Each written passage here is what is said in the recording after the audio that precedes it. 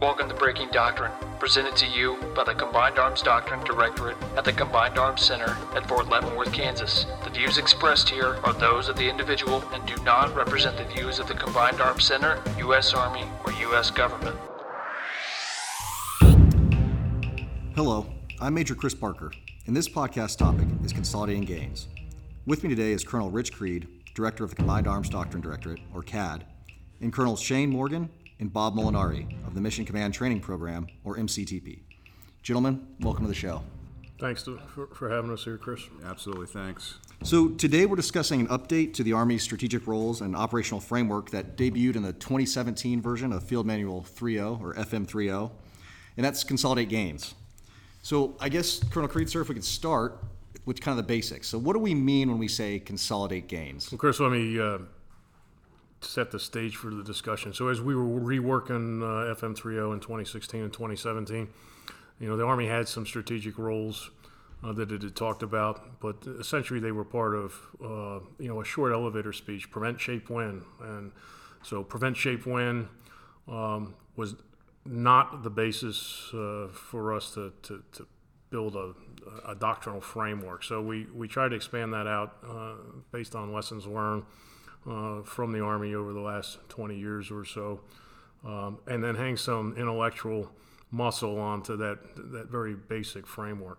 And so when we talked about shaping the security environment, preventing conflict, prevailing in large-scale combat operations, and then consolidate gains, it was a recognition that it's okay to generate conventional deterrence, and we don't have to fight. That's the ideal. If there's a crisis and we react to it fast enough and there's no fight, then that's good. But if we have to fight, we want to fight in such a way that we prevail. But is the fight itself the thing that's going to end the war or a conflict in such a way that allows us to achieve our national objectives? And so because we're a thinking organization, and the Army, tries to learn from prior mistakes or shortcomings, we understood that consolidate gains was a big deal. Part of the reason why, we didn't invent that term out of whole cloth.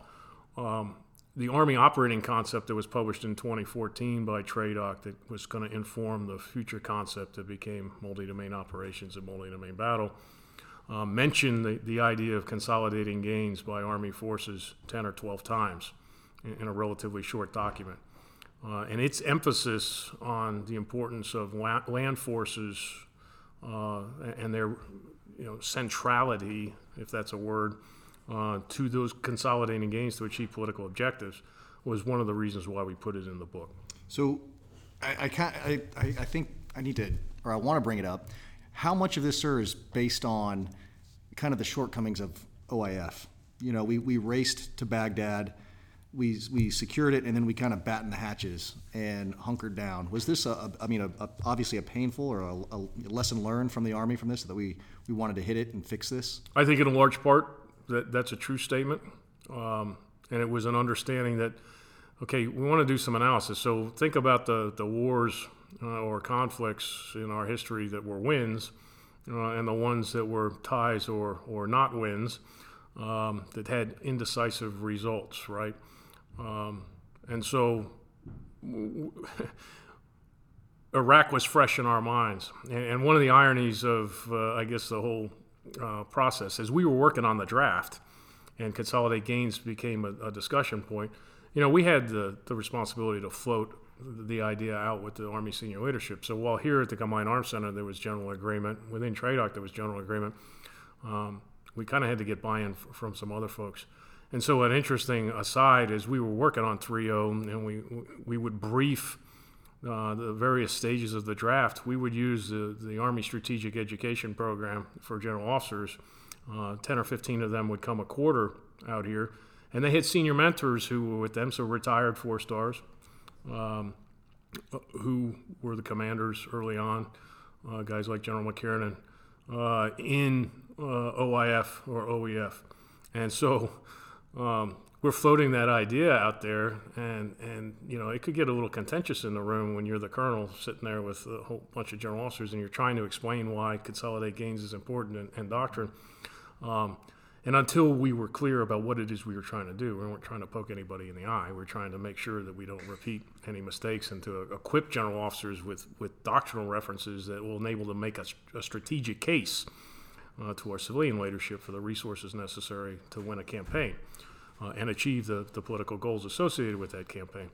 And so General McKiernan in particular, as we iterated this back and forth, became one of our big champions for that, as have some of the other senior mentors. And intuitively, most of the senior leaders understood why this was an important idea. And we talk about it in the doctrine specifically. So we say, the U.S. Army's consolidated gains with various degrees of success throughout its history. We did it during the Indian Wars. We did it in the Civil War, after the Civil War during Reconstruction. We did it after the Spanish-American War in the Philippines, during World War II, Korea, Vietnam, Haiti, Iraq, and Afghanistan. But the difference was various levels of success and the cost associated with that. So we found that if we would address the issue up front and plainly and make it central to how we design campaigns and operations to achieve those political end states that we seek, then we would have the tools necessary maybe not to repeat some of the mistakes that we have made. So now you mentioned the history and the campaigns the Army has had in its past where it has consolidated gains to varying degrees of success. Now, consolidating gains is obviously not a new concept. How was this treated doctrinally in the past, and what sources did you, sir, draw on when you were putting this back into doctrine? So interestingly enough, the only thing in doctrine that ever really talked about, used the word consolidate, was consolidating on the objective, consolidating, reorganizing on the objective. And there's a relationship. I mean, it's the same mental construct and done for the same purposes in many ways, right? It's at the lowest tactical level when you consolidate and reorganize on the objective, what are you doing? Well, you're setting the conditions to continue the operation. If the operation has come to an end, then you're setting the conditions for a transition, right, to the next thing. Well, if you scale that up and extrapolate it out, it's got different meanings when you get, from a platoon up to a division to a corps to a theater army to a joint force command that's conducting a campaign. But as you move up in those echelons, the things that you're consolidating are a little bit different. And ultimately, you're setting the security conditions for a favorable peace.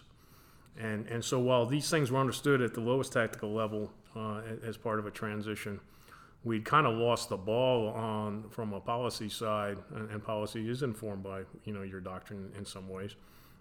But from understanding that if you have this grand objective at the end of a military campaign, then you've got to set the conditions for those political settlements to be enduring. And setting the security conditions on the ground is the Army's responsibility. So that's how we kind of looked at that. Yes, sir. And I appreciate that that big picture, kind of walking it from the tactical up, makes a lot of sense. I'd like to drop down to kind of the operational level now, though, sir. And if we could, when we added consolidate gains to our doctrine, it became part of our operational framework, our geographic operational framework, because we have the deep, the close, the support, and now the consolidation area. And I'd like to start with who typically establishes consolidation areas, and who do they assign these areas to, generally speaking? Yeah, so what the doctrine says is that the first echelon that established is a consolidation areas of division, and that typically would need the equivalent of a brigade combat team to use that as its area of operations. In other words, it becomes an area of operations for a brigade combat team. And then, if you move it up to a corps, then it becomes a division or some combination of brigades. We say in the doctrine, a corps employs a division. What we're really talking about, though, is this is primarily in an offensive framework, okay? Because the challenge becomes, as you're moving forward, you're seizing objectives, you're defeating enemies, and you're continuing to move, the amount of area that an echelon is responsible for continues to grow. And so you get stretched out. So it becomes about risk. Where do I want to assume risk in terms of consolidating gains and dealing with securing population centers, urban centers, critical terrain, and accounting for all those enemy forces. Enemy forces don't just disappear when they're defeated. You don't necessarily get all of them, so you've got to account for those orders of battle. So you're going to bypass enemy forces. There's going to be enemy forces who are off to your flanks or end up behind you because your axis of advance doesn't include them. And particularly when you're conducting operations that are non-contiguous. I've got an axis advance for one brigade or two brigades in one part of a Division AO and another two brigades in a different part of Division AO because terrain forces me that way or my correlation of forces forces me that way. But in any event, somebody's got to be responsible for policing up and securing those enemy forces. The other bit of this is, and this gets back to the lessons learned part of it, is that if you give the enemy enough time, they can reorganize what capabilities are remaining for them to wage a different kind of conflict and protract the war. So we defeat the Iraqi army and the Republican Guard and so forth in 2003, but we never captured all of them. We just basically said, the war's over, go home. And I'm oversimplifying it, but we didn't have enough forces to occupy the whole country, so folks just basically walked home. But that gave bad actors the opportunity and the time and the sanctuary to reconstitute a protracted resistance that went on for, the first case for eight years or so.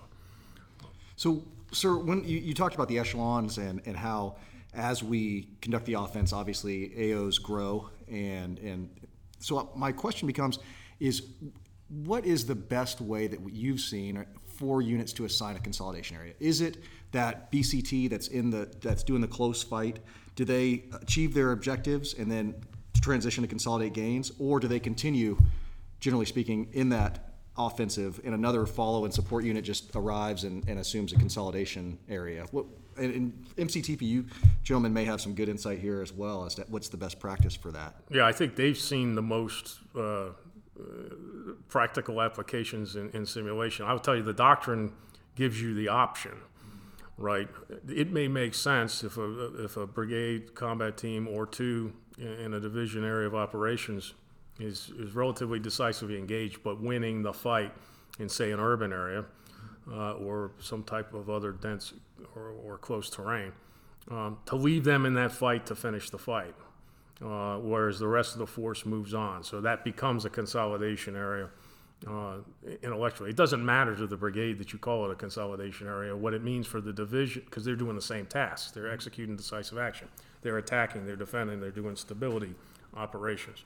And those conditions change over time. So leave them in contact and let them finish that and give them additional capabilities where it's civil affairs or engineering or MPs to finish that particular part of the operation. In other cases, it may make sense to say, hey, I'm going to bypass this for now. Everybody else is going to keep going, and the following support force is going to come up and assume that mission through a relief in place or a forward passage of lines. But I'll leave it to these guys to talk about how they see it in practice. Yeah, thanks, Rich. And so for the Mission Command Training Program, who are we? Why do we exist? We exist to support the operating force, and what is our means of enabling the training of the operating force at tactical division, tactical corps, and functional and multifunctional brigades fighting in large-scale combat operations. And if there's a foot stomp, we've been focused on LSCO, large-scale combat operations in warfighter exercises for about 4 years now. And I'm joined today by Colonel Bob Molinari, so I have the privilege of commanding the organization, but Bob's really our senior OC and our senior chief operations group who's out and interacting with the divisions and the corps on warfighter exercises. And where we're fortunate in terms of our observations. So one could say that the CTCs are the engine that drive change, but really it's our connection with the Combined Arms Doctrine Directorate and the Center for Army Lessons Learned. And I'll talk about that in a second. But so specific to your question on the consolidation area and best practices, I will submit that there hasn't been another topic or another challenge for divisions and corps more so that has evolved over time than the consolidation area. But peeling it back, it's the mission command or the command and control in the support area. And so in terms of a best practice, for our organization for combat, for a large-scale combat operations warfighter exercise, the division is balanced. It's got a Stryker Brigade combat team. It's got a Light Infantry Brigade combat team. It's got an Armor Brigade combat team. And then the division has its organic DIVARTY, Sustainment Brigade, and Combat Aviation Brigade. But what else is added that enables mission command and control in the rear area? And that's the Maneuver Enhancement Brigade. And then when we talk about the command and control, a relatively new term, at least to me, Rich, correct me if it's been around for years and years, but the support area command post. And so to your specific question, what we've seen as a best practice is the support area command post structure is provided by the Maneuver Enhancement Brigade's headquarters. And that enables other brigades that operate and sustain themselves from the rear so that the division commander can be unburdened, focused on the deep fight and the close fight. But is the DCGS, Deputy Commanding General for Support in a division, if he or she postures themselves there, we have seen that's kind of the sweet spot and the recipe for success, because then he becomes, he's the officer in charge in the rear. But I will share one more thing in terms of, the SACP. We can talk about it more and more. It has to be resourced. And it has to be resourced with command and control systems, mission command systems, Army battle command systems, whatever you want to call them, but so that you can clear ground, you can clear air, and you can synchronize fires with maneuver, because you have a battle space owner, call it the TCF or the brigade combat team, that's got the whole consolidation area. But inside the support area, those bypassed units that we didn't address, internally displaced personnel, if the enemy can and does in warfighters get into our rear, he can. That's a clear pathway to success, to him achieving his objectives. But I'll pause there. Best practice, SACP, Maneuver Enhancement Brigade that trains with the active component division. That's the other component here is that we don't have any Maneuver Enhancement Brigades in Compo 1. So the sweet spot is if they're able to train with a division during CPX 1, 2, and 3, get left of StartX, integrated systems, processes, products. That has become what we've seen and observed as a best practice. I'll pause there and pass it over to Bob Molinari. So, Rich and Shane, thanks for letting me be here. Really, my experience for the conversation is focused on this last year as the Chief of Operations Group Alpha, and the commander hit it on the nose. The question is, how do we train consolidation areas in our warfighter exercises? Because the warfighters, for those who might not be experienced with them, are 9-day sprints, absolutely tactical, where we take a lot of volume or information and push it through a very small pipe, and we focus on information flow, systems, processes, duties, and responsibilities of individuals. It really, really overwhelms division and corps staffs and the functional, multifunctional brigades. Deliberately. Absolutely. You've got to, because we connect with them early and we try and coach them for the home station command post exercises, just like they do for National Training Center, JRTC, GMRC, that this is coming. And the consolidation area conversation is a big part of that. And Colonel Morgan hit it on the nose with the struggle and best practices they have. Because in that 9-day sprint, the division or the corps commander has a lot of things that he or she is focused on. A lot of it ends up being intelligence and fire, certainly maneuver, obviously C4I.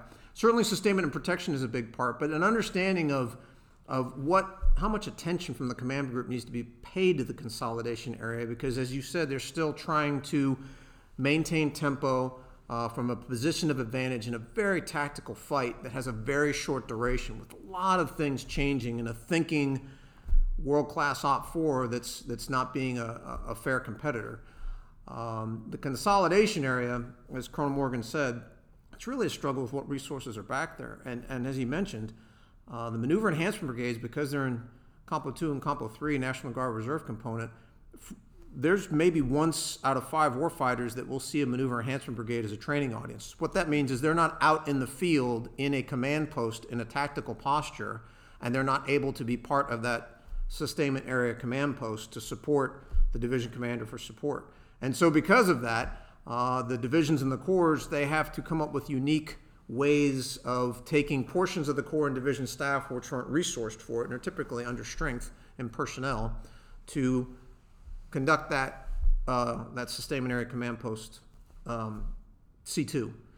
And our senior mentors coach them on, our retired general officers that are integral to the Mission Command Training Program, coach our general officers on consideration for who, it's always the DCGS, but what staff can you pull out of your main or your assault CP in order to integrate the efforts of both the MEB, that's a response cell, so it's working out of the mission training complex, it's not in the field, the sustainment brigade, and then typically the brigade, as was mentioned, that's doing the larger scale consolidation area, while the MEB is mostly limited to the sustainment area. And in a tactical fight, they're really focused on MSR, ASR security, to some extent detainee operations, but they're really focused on level 3 threats or platoon level mechanized threats that have either been bypassed or suddenly come in from the flanks that suddenly impact the division or corps operational reach. Ultimately, the consolidation area, as Colonel Morgan mentioned, it comes down to a conversation on rear boundaries.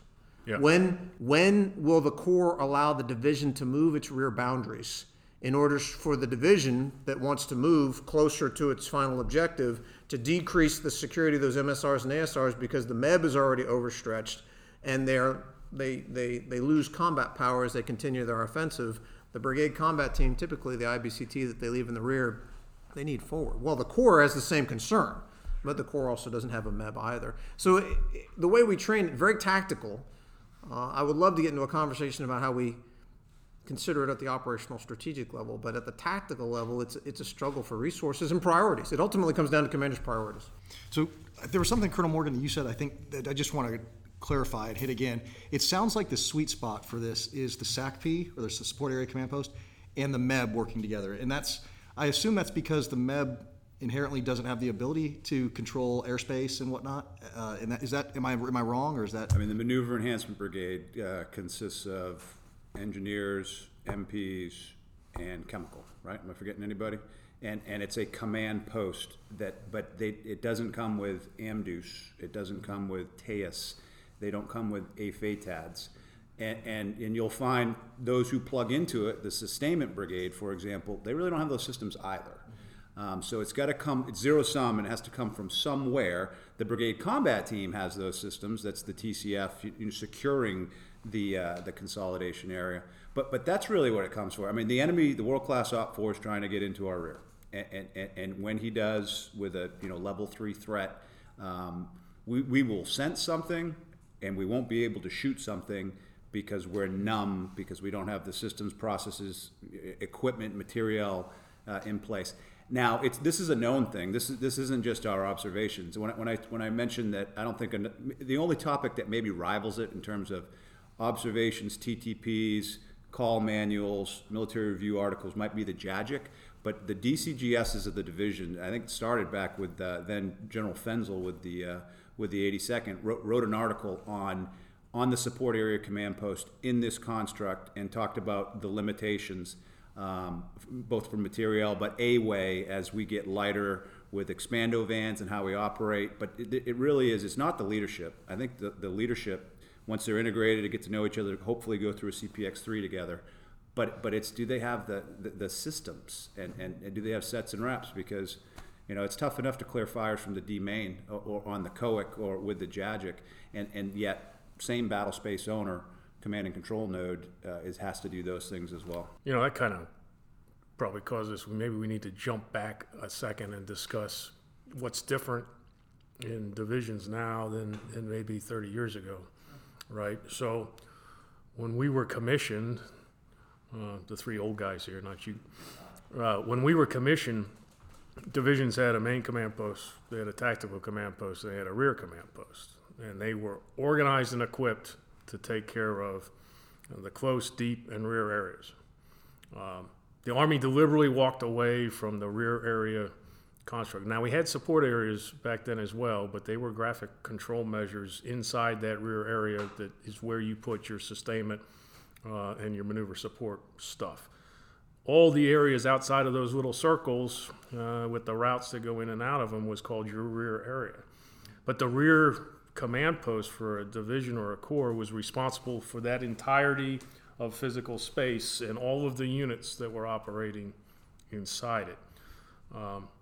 We did away with rear command posts probably 15 years ago when they reorganized the divisions and we went to a modular construct. But we didn't expect or anticipate that we were going to fight those kinds of wars against peer threats that we would constitute large-scale ground combat operations now. And if we did, we just figured we would adapt. But that loss of capacity and capability in those command post nodes forced the Army, and I think General Abrams at FORSCOM took the lead on this by directing that all the divisions will constitute support area command posts to fulfill that role as we shifted back to focus on large-scale ground combat operations during the MCTP warfighter exercises. The reason why it's called a support area command post is confuses everybody because am I talking about the support area or what am I talking about?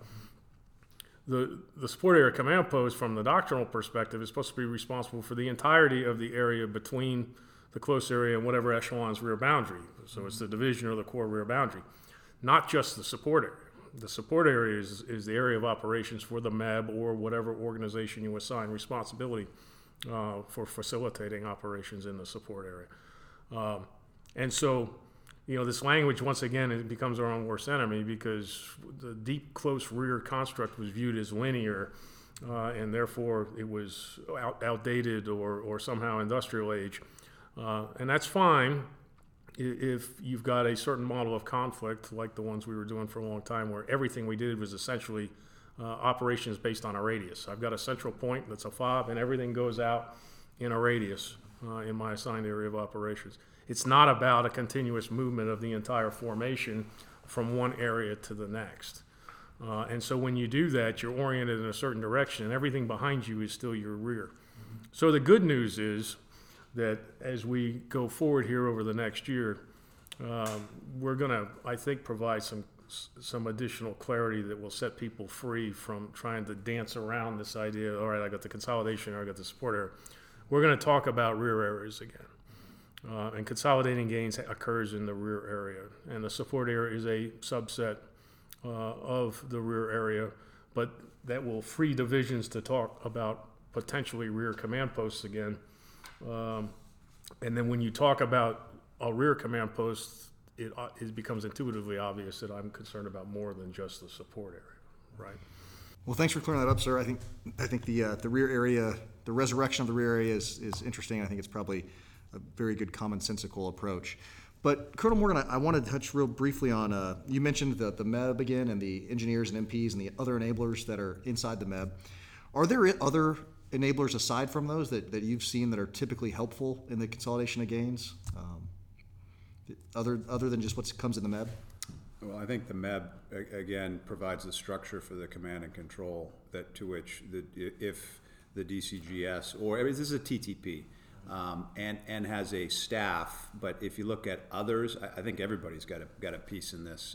If you look at who's the battle space owner and you dominate everything and own everything in that battle space, could be a brigade combat team, although that's the decision that the commander has to make. We give for our warfighter exercises, we organize for combat, I described it earlier, but then it's the commander's decision to, task organize as she sees fit. So, we do have MPs, MP brigades that participate in warfighter exercises. We do have engineer brigades, we have functional MI brigades that come in. It's not necessarily a matter of who is specifically focused on consolidating gains. It just has to be somebody with the rose pinned on them, and they understand that that's part of their running estimate. That's part of their assessments. That's part of we're going to circle back. We made these assumptions. Are these assumptions still valid? I think is how I would best describe it. But Bob, over to you. So the MEBs are tailorable. The MEBs at home station are not one size fits all. what Colonel Morgan said straight on. We tailor them for a warfighter with an MP battalion, engineer battalion, SEBR battalion.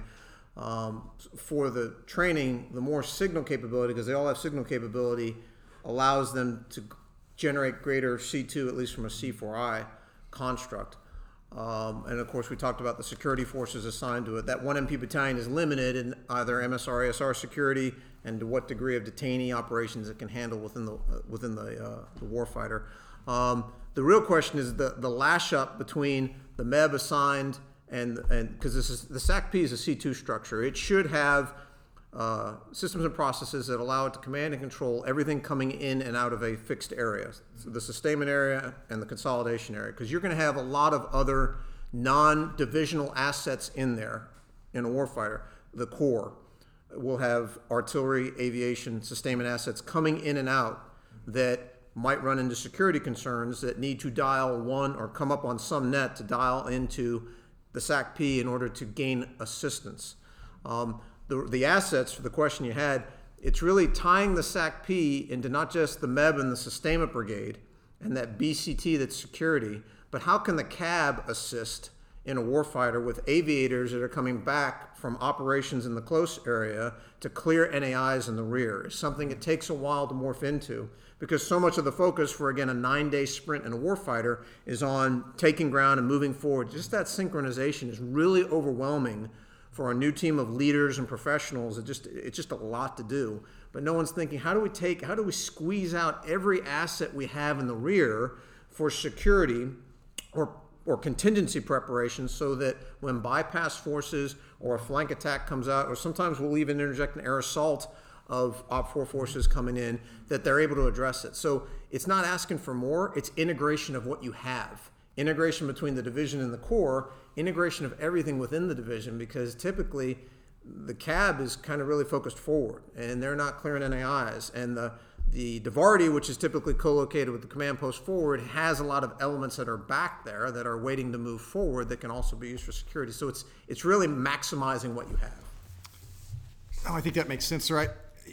But you touch on an interesting point, and I'm curious, do you see this idea of consolidating gains at all at odds with the drive for momentum and seizing the objective? And if so, how do you, I mean, you kind of mentioned how units can strike a balance with, trying to do both, but what are some of the best practices for bridging that gap between the need to have momentum, initiative, and seize the objective, and then also consolidate gains at the same time? So it comes down to a balance based on priorities. The CGs I've had the honor to work with over the past year have all emphasized the concepts of tempo and presenting multiple dilemmas to the enemy, because it's the only way to gain a position of advantage in a Korean threat against an enemy that has been in a deliberate defense for 60 years, or in a Baltic scenario where it's a peer-near-peer competitor and it's got a fantastic integrated air defense capability.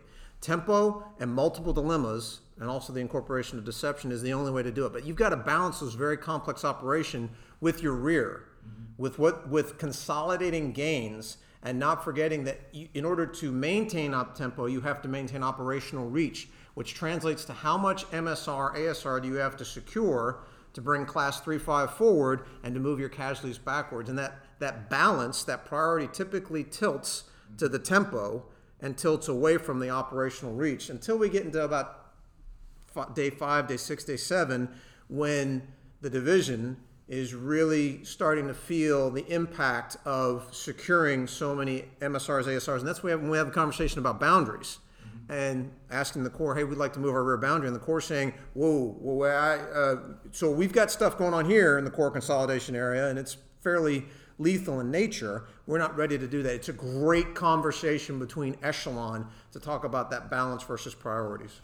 I would throw another thing out there. When we were thinking about this and whiteboarding it as we were trying to figure out the doctrine, it really comes down to when and where you're going to accept risk. So, outside of an exercise construct where the focus is training very specific skill sets for very specific echelons, and you work with the most lethal backwards, right?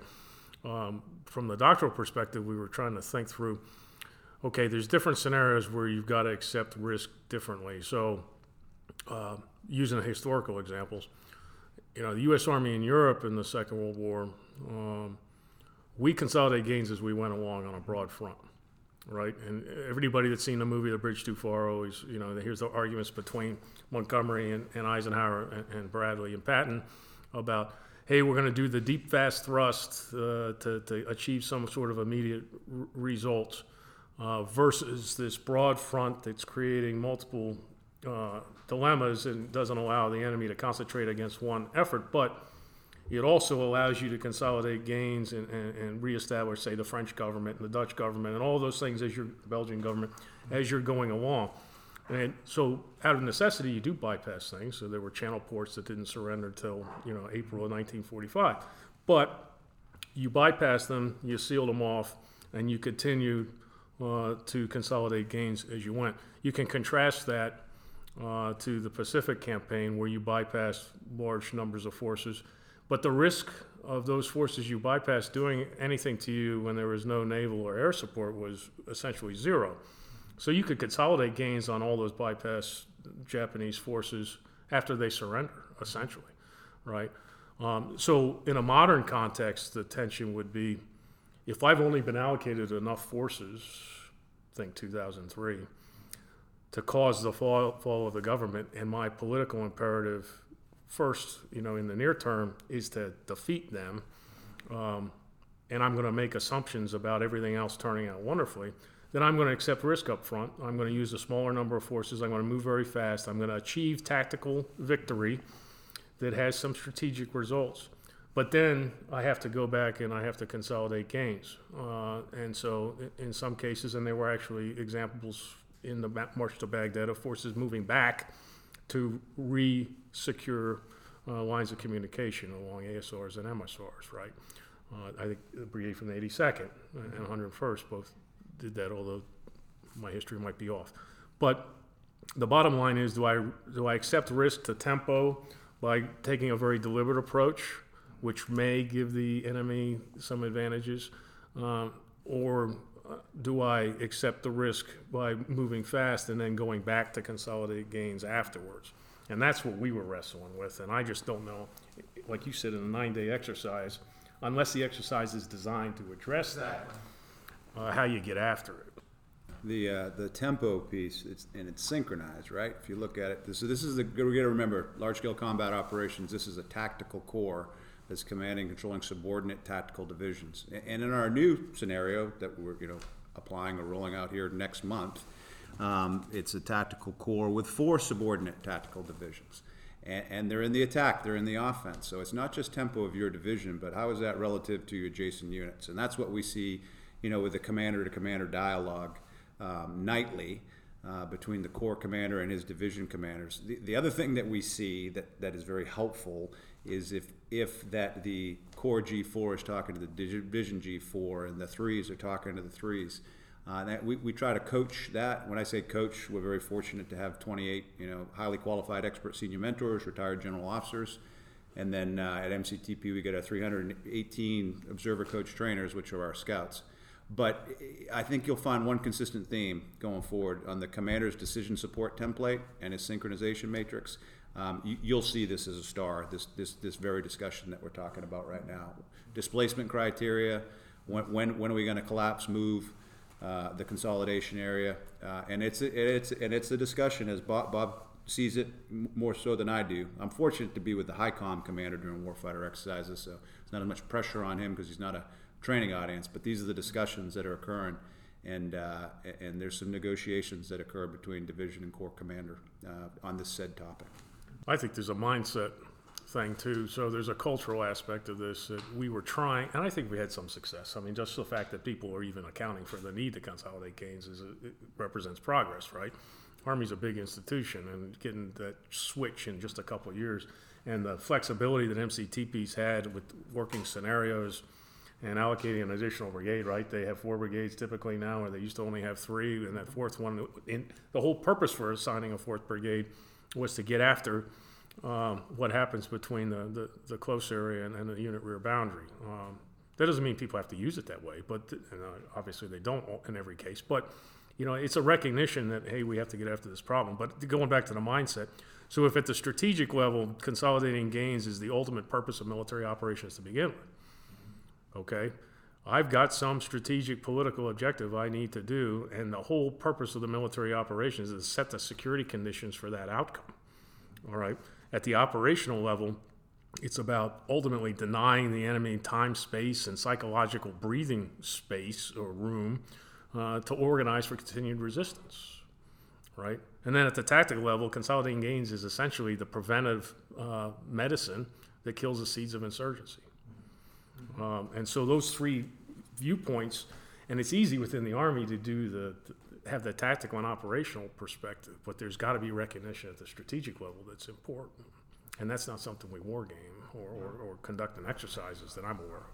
And that's my interest I think we train the consolidation area and the warfighters at the tactical echelon, but at the operational level, is there any construct that allows focus to discern organizational gaps, doctrinal gaps that exist from tactical to operational? Because we do have them as part of the template of the overall warfighter exercise, but they're just provide the wraparound considerations for our sustainers to consider, but we don't really talk about the entire port to corps to division area. We just assume it's secured and it's not a big part. But is there something that trains that we know of? So I'm not aware of anything that trains it all. I am aware that the Theater Army's Army Service Component Commands to the Geographic Combatant Commanders, they look at that in terms of when they do the operational preparation of the theater, the planning considerations that go into our operational plans in many ways get after what are the resources necessary to do that. Because ultimately at the operational level, it's a joint force commander problem set. And the Army's got a huge Title X responsibilities under the law in terms of enabling and providing resources to the other services there. But since people live on land, cities are on land, all of those things are on land, the bulk of it falls into the Army, but it's the understanding and the Army communicating the requirements to do this right to the Joint Force Commanders that's ultimately, I think, decisive. But that's a good question. I've got to go back and look and see if how much influence we've had on the joint doctrinal side there. In our exercise, the warfighter kicks off. We're already in our tactical assembly areas, and we're crossing the line of departure. We're getting ready to do a forward pass to lines, gap crossing, attack the gap, and then continue the attack. And that's the 9-day, 10-day exercise, 2 days dedicated to AARs that Bob was describing. I would say that I think training, to your question, Bob, training, I can either confirm or deny, but I would say educating. That we are having these discussions, and Rich can vouch. We're fortunate to be able to sit in on every ASEP-C class that comes here to Fort Leavenworth, and you hear things, strategic support area, fort to port. You're contested, as soon as you get into the theater, let alone into the fight. So the discussions are occurring, whether tabletop exercises. I would say that might be a something to consider is doing a warfighter exercise from the port to the TAA to start thinking through all domains and how we're going to be disrupted and still get to our TAAs. That we'll see what the future holds, but I think that would be worth exploring. Another one that goes from seizure of your objectives, and you're at the international boundary that you just reestablished. Then what do you do? Because what you haven't done up to that point should be part of the scenario, and so that gives you a chance to go and address, what needs to be consolidated, but in plain English, cleaned up, right, to finish it out. Absolutely. The only thing about our exercise, I will say, we do have our unified action partners that participate, and the POLAD is next to the division commanders during the exercises, so.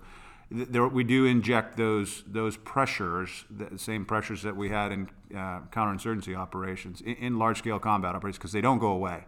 The embassy's calling down; they're getting guidance from back home, we'll say, and it becomes they're injects, but it really becomes a thinking man, thinking woman's decision space. So those unified action partner piece is actually one part I think we got right in the doctrine, and I think we're going to expand upon that a little bit.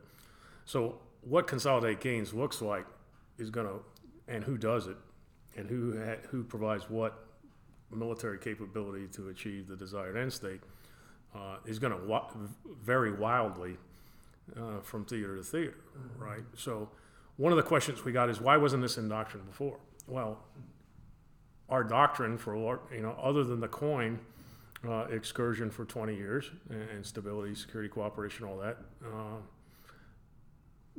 was based in large part on airland battle and the doctrine from the 1980s. Well, where were we expecting to fight in the 1980s? We were expecting to fight in Europe or the Korean Peninsula. Who was responsible for consolidating gains as we recaptured either German real estate or Korean real estate, or even move into North Korea as an example? Who would be responsible for consolidating those gains? Our allies would do it, right? It's their territory. They have plans for that. They have security apparatus to do it. They have police, functioning militaries of their own, and they have the natural cultural affinity to do that. They understand all those things. And we had organizations within the Army, both the Rear Area Operations Center and those kinds of things, that were designed nothing other than to coordinate with the host nation and allied forces for those tasks. The problem gets to be we're operating somewhere else where you don't have that, and you're in an alien place, and there are no allies or partners who are from that area to do that. But the doctrine says that's our first choice, is to use allies and partners for that, and that kind of falls in nicely with what capabilities they often bring to them, and quite possibly what rules of engagement or caveats they have for the employment of their forces. So we stress that doctrinally, but again, that is a difficult thing to replicate unless you're doing a real on-the-ground theater exercise somewhere. Well, sir, earlier you mentioned, we've got up to the international date line, or we've reestablished the international boundary that we wanted to establish. In that regard, should we look at consolidating gains as kind of a transition mechanism to move from the offense into stability? Yeah, so that's a great question, because we say that consolidating gains begins when large-scale ground combat is largely concluded in an area. But when we say largely concluded, we don't mean completely concluded. And so, in terms of a transition, the transition is bigger the higher the echelon you go. So a brigade that's conducting offensive tasks to clear an urban area, a city of some sort, they may be consolidating gains on behalf of a division or corps, all right, but they're not in their mission statement, go consolidate gains. They're being given tactical tasks to accomplish missions to secure this population center, these people, that critical piece of terrain. So they're conducting decisive action. So at the lower tactical level, as things mature, it may become less violent and more stability operations focused, but that's going to be a natural occurrence that it should be transparent to a brigade, for example, that it's doing that. Whereas a division doing it for a corps, the divisions that were ahead of part of the corps that have already conducted operations through that should have set some benchmark of conditions for which that follow on support division that is consolidating gains, it's going to be a different mission profile and set for that division, because they know that's what they're there to do. So we're going to conduct some attacks to finish off the diehards in this area or that. We're going to conduct pursuit and exploitation to chase people that want to go hide in the mountains who are hiding in this urban area. Okay, we got that. But they already go into that understanding that they've got a big piece of stability operations that they need to do in cooperation with host nation forces. So they see it better. They can see that transition. They should, and that's the way they should be talking about it. And then you go up to the next higher echelons. I mean, you're talking about theater armies trying to bring in civil affairs, NGOs, the other elements of the U.S. government, State Department, all these other folks coming in with this apparatus. And then back to the transition piece again, there's historical examples where we transitioned in certain areas to military governance, right? And military governance, I think, was a radioactive consideration in the last 20 years or so, actually going back to the Balkans in many senses. But it's actually a legal responsibility that the Army owns per DOD instruction. That military governance may be a task that the Army is asked to do. And that's not something we did in these other areas. But in the Second World War, we had a plan for that. We trained people for that. And that's where the skill sets and the reserve components, the Army National Guard and the Army Reserve come into place, because you've got people who actually do civil government things as part of their day job. And so that would be a resource to think about that transition as well. But you got to have a plan, right? And so the doctrine is really just tipping people towards, hey, you got to plan for this, you got to have a plan, and you got to figure out how you're going to resource it. So we kind of got, we talked about some of the higher echelon issues. If we could, I just want to recap at the low tactical level. What activities are we talking about with Consolidated Gains? Because, sir, you started to talk a lot about the use of civil affairs and that security piece. Can you describe the combination of security and stability tasks that we generally think of make up Consolidated Gains? Yeah, so I kind of think about it, and as we were writing this, the team that was working on it, we were thinking about it in terms of there's a temporal aspect to it, right, the time. So over time, your mix of tasks should change. If you're successful and you're defeating the opposition, then things should be getting better, right? So I'm no longer is wholly focused on the things that are going to kill me, right? So decisive action says that we conduct offensive, defensive, and stability operations simultaneously, but we don't do it simultaneously in the same unit, all right? So I've got to finish defeating the people that could kill me first, all right? That's first and foremost. Now, we always have the requirement as American soldiers to comply with the law of armed conflict. So that means there's always a minimum level of stability associated tasks to protect populations, as an example. So we always have to do that. So that goes without saying, but we say it explicitly. But over time, as you've defeated the enemy, you've accounted for that order of battle, right? Because it gets back to the preparation up front. I need to know all of the folks that I'm fighting so that I can make sure I've accounted for all of them and they have not melted away somewhere to become guerrillas the day after tomorrow. But at that very lowest tactical echelon, again, it should be completely unimportant to me whether I'm consolidating gains or not. I'm executing the task that the division has given me to do to support the higher commander's course of action or scheme of maneuver. Over time, it will become more obvious as the situation matures, whether I'm doing it or the unit that comes behind me and relieves me and assumes responsibility for my area of operations. Either way, it will become more clear. And I think probably from a human psychology standpoint, ultimately you would prefer to have someone transition in to Consolidated Gains formally so that I can make the separation between attacking and defending and then stability tasks, because that's sometimes a difficult psychological transition. And again, there's many historical examples from the Second World War of that, but Korean War as well. The biggest challenge, at the tactical level, is always the commander's intent, whether written, purpose, key tasks, and end state, and that for those that are in those tactical formations to understand the end state to which they're achieving. And if they achieve said end state, to not be confused, that means you're getting on the first plane going home. Because it gets back to, it's consolidating gains, it's sustaining momentum, it's maintaining the gains. Throw whatever word you want in front of it, but because if you don't, it sets the conditions that Rich was just describing, and we've seen in our Army at other places. So I don't know about you guys, maybe you share your experiences, but I was always very frustrated early on in Iraq with the narrative that came out that, the U.S. Army forces on the ground didn't know what they were supposed to be doing, and, you had the images of the museum getting looted in Baghdad and all this other stuff, right? But this gets to anticipating those transitions at some point and making somebody responsible for stuff. Because if you had American soldiers shooting looters coming out of the museum, that would have arguably been more problematic than watching them, right?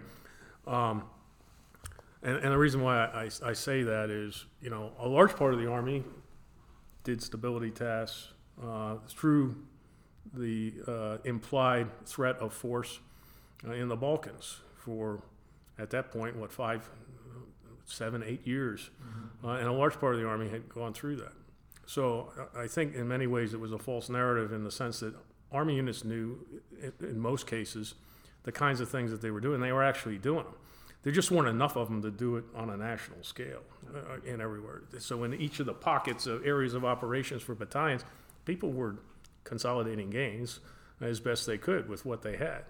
But it's got to be a plan. It can't be an ad hoc thing.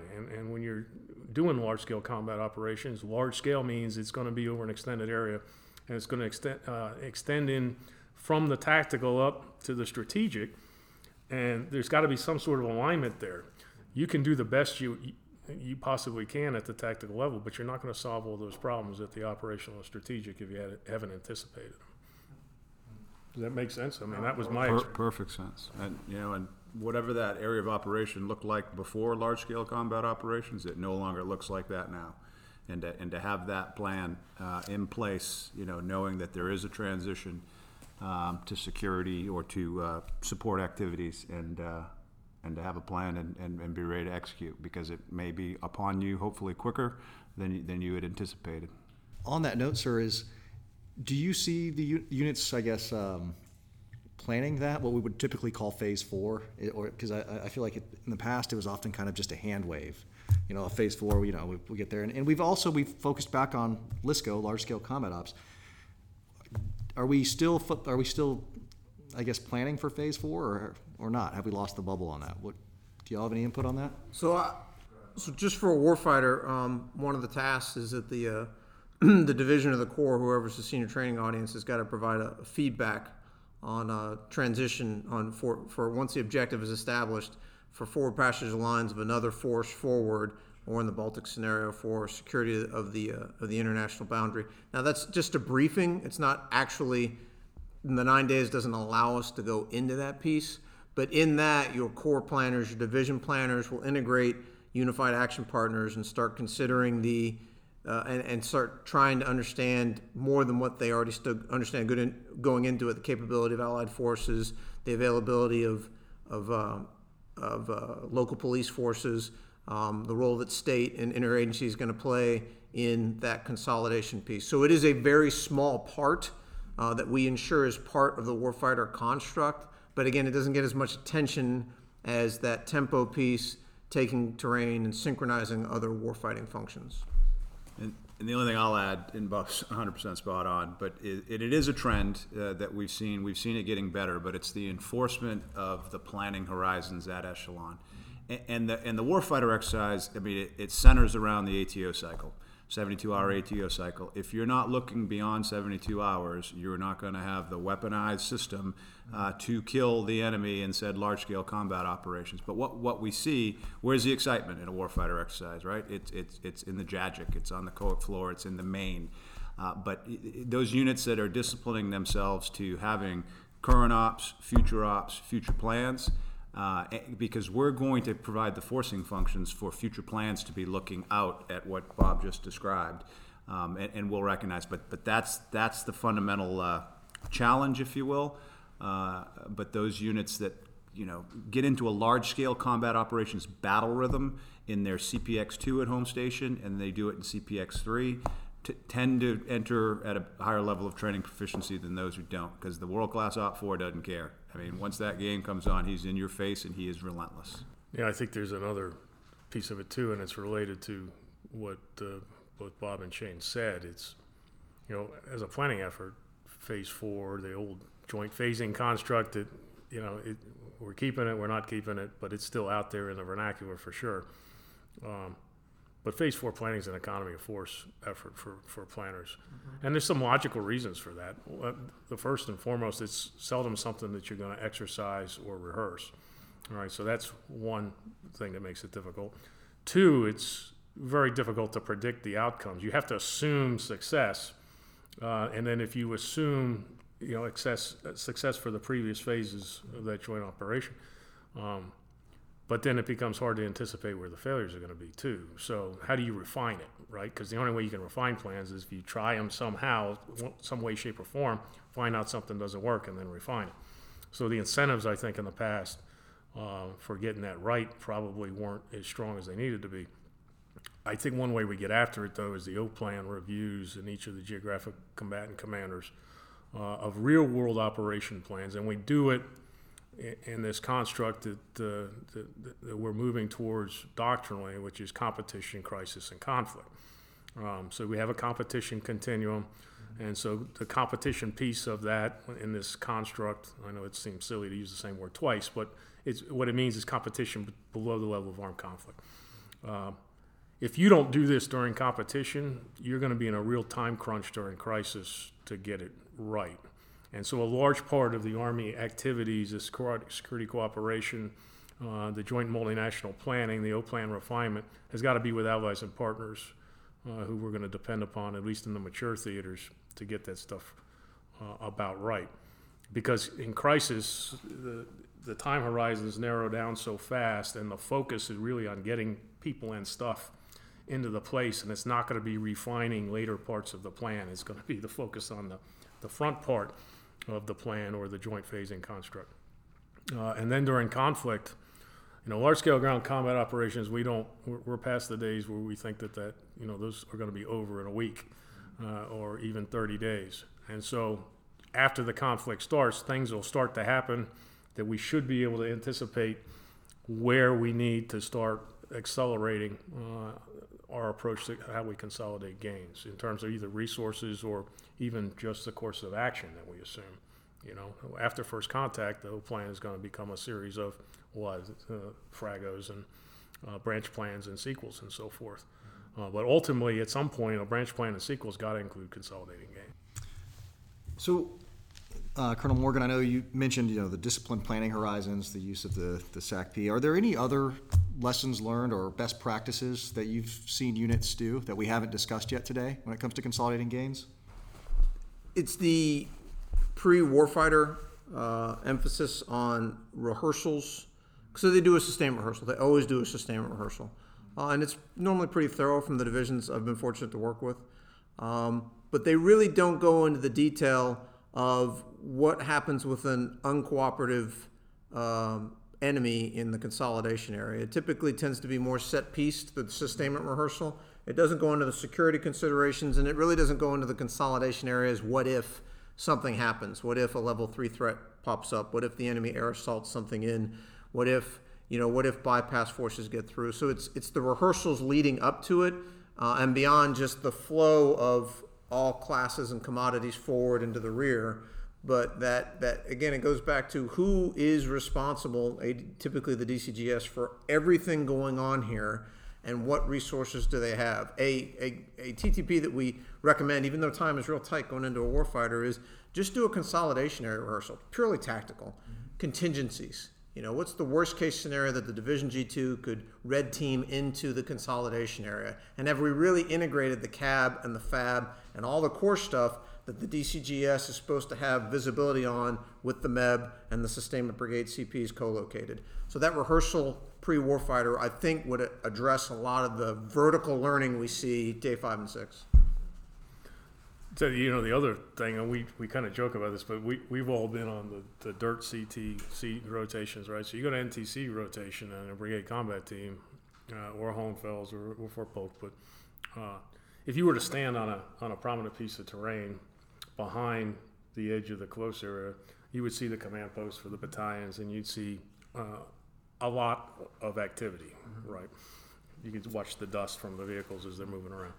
But if you were to turn around and look behind you, if the support areas, say the brigade support area is 10 or 15 clicks back, doctrinally, the only thing you're probably likely to see is maybe a few antennas here or there for retrans, for communications, and then some, if it's log pack time, you'll see vehicles moving back and forth. But in the real world, where the BCT is not by itself, but it's part of the entire division, if you were to stand on that same piece of terrain and look back, it would look just like the simulations in MCTP warfighters, where the computer screen is filled with icons, right? And so you would look back and see every piece of ground that was worth anything that could be used. Somebody would be using it for something. It's crowded and busy. And that's what's hard, I think, is there's a disconnect between what happens in training in the dirt and then training on the screen. And just because you see icons, it's not the same as feeling it, smelling it, having to navigate it in the dirt. And so since the warfighters, or the actual ground phases of OIF and Desert Storm, I'm not sure we physically had a chance to practice that, right? Because it's just hard to visualize, I think, unless you've seen it before. And frankly, not that many people that are still serving have seen it before. I know the intention, so they've got the FORSCOM has got the National Training Center 2010 next month, which is the first division live blended constructive.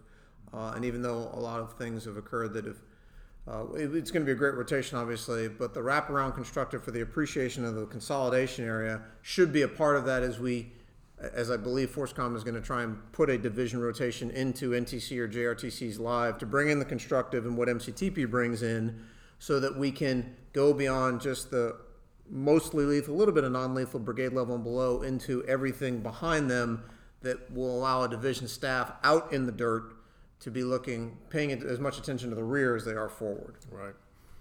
And that's something that General Rainey makes sure that we understand very clearly, is that what's going on, that DCGS and the support area command post, and maybe hopefully someday the division rear command post, what they command and control and the way in which they conduct operations should keep that division commander and the brigade commanders from having to look from behind. They can stay focused to the front. I mean, it's ultimately consolidating gains and ensuring that support area operations are occurring smoothly is all about enabling freedom of action and focus for the folks in the close and deep fight. I mean, that's really ultimately what we're getting after, over and beyond, just those larger operational and strategic considerations. On that note, I kind of want to look at the future in closing here. And what do you see as future changes to consolidating gains? I know we've talked today about the bringing back the rear area, and we've done some. So you've mentioned military governance having maybe a more prominent place. Would you care to elaborate on any of that, or any other changes in the future of consolidating gains and how we approach it? So we're going to keep the Army strategic roles, but we're not going to belabor them in the FM 3.0 level tactical doctrine. That's going to be a setup at the ADP level, ADP 1, ADP 3. And we're going to focus down on competition, crisis, conflict. We're going to work on the operational framework. We're going to go deep, close rear support areas, because that's really more than 51% of the time the way people think about it anyways. And quite frankly, the senior leadership supported us move in that direction. So that's going to provide some clarity and simplicity. We're going to talk about consolidating gains during competition, crisis, and conflict. And in many ways, that accounts for the information dimension of the operational environment, okay? We are consolidating gains in competition right now. We have forces forward stationed in Europe and Asia in the CENTCOM AOR for the very purpose of consolidating gains that were made. They could have been made 75 years ago. They could have been made 2 years ago, depending on which theater you're talking about. But part of consolidating gains is protecting your alliances, maintaining those relationships with allies, creating interoperability or greater levels of interoperability. That's all about consolidating a status quo favorable to the United States of America. In crisis, we'll talk about protecting those relationships again, but they'll be more focused on a specific adversary instead of that broad approach that happens outside of the threat of conflict. We'll also talk in more detail, I think, about the importance of planning, like we discussed earlier, and anticipating what the requirements are in the places you're most likely to fight. And then in conflict, we will talk about it much as we do in the current version, but we will work it out in terms of, are we operating in a theater that's contiguous? The operations are largely contiguous like Europe or CENTCOM, or is it a theater like the Indo-PACOM where you're talking about non-contiguous forces in these vast geographical distances, and so they got different problem sets. So I think that's where we're going to go with this. And I'll just share it at MCTP. We started the conversation with the tactical level. Everybody's familiar with consolidation and reorganization. Well, even internally, how are we going to be better postured to enable the training of divisions and corps in large-scale combat? We're reorganizing right now ourselves and realigning our people more vertically, where we're going to be focused on the synchronization and integration of warfighting functions and less so brigade headquarters. So we're posturing ourselves, and a key task from our CG for this next warfighter exercise is to do a deep dive into information. Not necessarily as a warfighting function, but give it the same level of priority as we start, we're postured for multi-domain operations. I mean, we organize a strategic effects group of leaders and of senior mentors with some of those very specialized skills in the space or the cyberspace realm, you name it. But we're adapting, we're posturing right now to meet exactly what we think today the future looks like, and for us, the future is on us next month. Out to, I think we should be set, for the next couple of years, at least in this construct, and adapt as required. As far as going forward, I obviously agree with what Colonel Creed and Colonel Morgan, but just kind of thinking about it going in the future, I think the and this is a big assumption, but the Corps commanders, division commanders, the DCGs that support them and their staffs, they would agree. They understand the importance of the consolidation area and consolidating gains, and the appreciation for rare areas and that construct. I think if they were in this room again, this is just an assumption. A lot of them would say, I don't disagree. It would be great, what we always ask for, to have additional staff to assist with that, or that MEB availability to train with it, to really do that once every 2 years for the active component, or once every 4 to 5 years for the National Guard divisions, to train with that lined up MEB, even though it's not the only element in the consolidation area, but it's a big part of where the conversation starts, and it assists the division staff from having to give up folks, and that's why I meant more people, to go back there and compensate for the MEB that just doesn't bring as many of that one training opportunity every 2 years or every 4 years. So it's an organizational issue. It's also a material issue too. I mean, I read some of the draft for rear operations, and I thought it was great. I mean, some of the things we're kind of bringing back in the construct I thought was really interesting. But on the material standpoint, for DOTMO PF proponency, the command post ability to put tents back there to create that command post with the C4I for the flow of information, and then bringing the MEB into it, I think would allow, if they were in this room, that those Corps Division commanders would say, I understand the importance, I'm all over the importance, but if I just had additional capacity for either personnel or training or material, it would allow me to really get after what doctrine is telling me I appreciate. Yeah, and I'd be remiss if I didn't mention, because I can't believe I didn't mention it, but so TRADOC, informed by AFC in cooperation with AFC, but TRADOC's got the lead here at Combined Arms Center, and General Rainey and General Funk going after how the Army fights and how that informs modernization. So we're doing a series of things and Consolidate Gains becomes part of it, with the focus on how do we address the issue that all the MEBs are in Compos 2 and 3 in the Army Reserve and National Guard. And so do we need a protection formation that's responsible for in the active component, that's responsible for securing the support area and conducting maneuver support for other operations. And then if we do that and we solve that part, the support area piece, then the rest of the rear area challenge becomes more clear. And so these organizational and material fieldings, they're imminent. Those things are going to happen. We just don't know exactly what they're going to look like yet, but they will happen within the next 4 or 5 years. Very well. Well, gentlemen, do you have anything else that we should address today, or? No, I think these are from MCTP. These are awesome. Thanks for doing them. I mean, we're always looking for ways to get our observations out there and the things that we're reading, and we do want to be the conduit or the repository for the joint and really Army forces to reach in, because we have time. Our mission, we're warfighters, so we're combing through everything that comes out of CAD, comes out of the Center for Army Lessons Learned, and we're hanging products and processes and SOPs on our site. So by all means, we exist to support the operating force, and hopefully some of you out there are listening. Well, we're going to make sure we bring you in to some more of these going forward, and we appreciate the cooperation and the teamwork. Yeah. Well, gentlemen, on that note, thank you for joining me today. Thanks, Chris. Cool, warfighters.